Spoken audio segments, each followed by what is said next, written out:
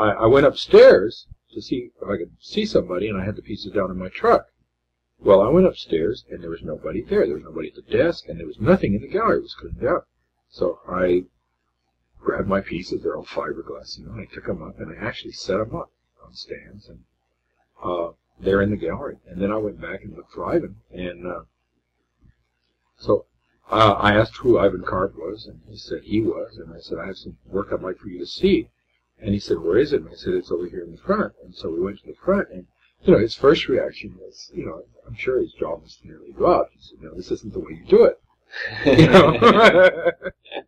And I said, well, you know, I'm just so sick of people not looking at my slides. You know, I'm tired of, you know, beating in the pavement, you know. Yeah. I really wanted you to be able to see the work.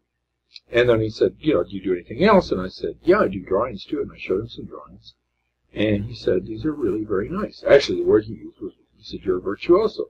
And he said, he looked at him, he says, I'd like to buy one. How much would you charge for one if I sold it? I mean, if I wanted to buy one. And I tried to think of this exorbitant amount. I said, $100.